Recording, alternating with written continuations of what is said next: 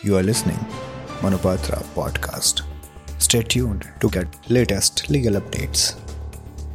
Here are the news highlights from 5th May 2023, starting with the Supreme Court.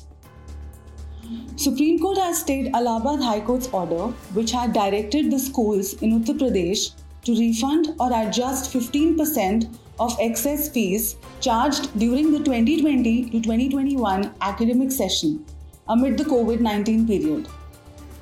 Supreme Court has refused to entertain plea challenging Section 62(5) of Representation of People's Act 1951 that denies prisoner right to vote and observed that the same has already been upheld by court in Mahendra Shastri versus Union of India.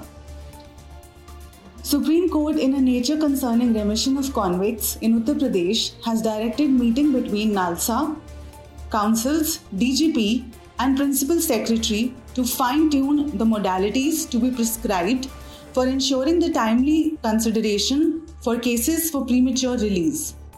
Supreme Court has sought an update from the Centre on Status of Workers' Rehabilitation Bill, which aims for prevention of trafficking and the rehabilitation of sex workers, as once the Act is passed, many of the aspects will be taken care of and court will know its limitations.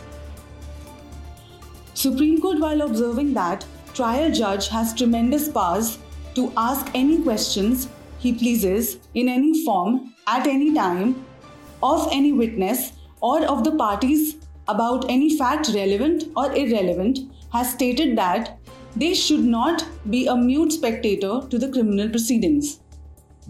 Like, share and subscribe on Manupattra's YouTube channel.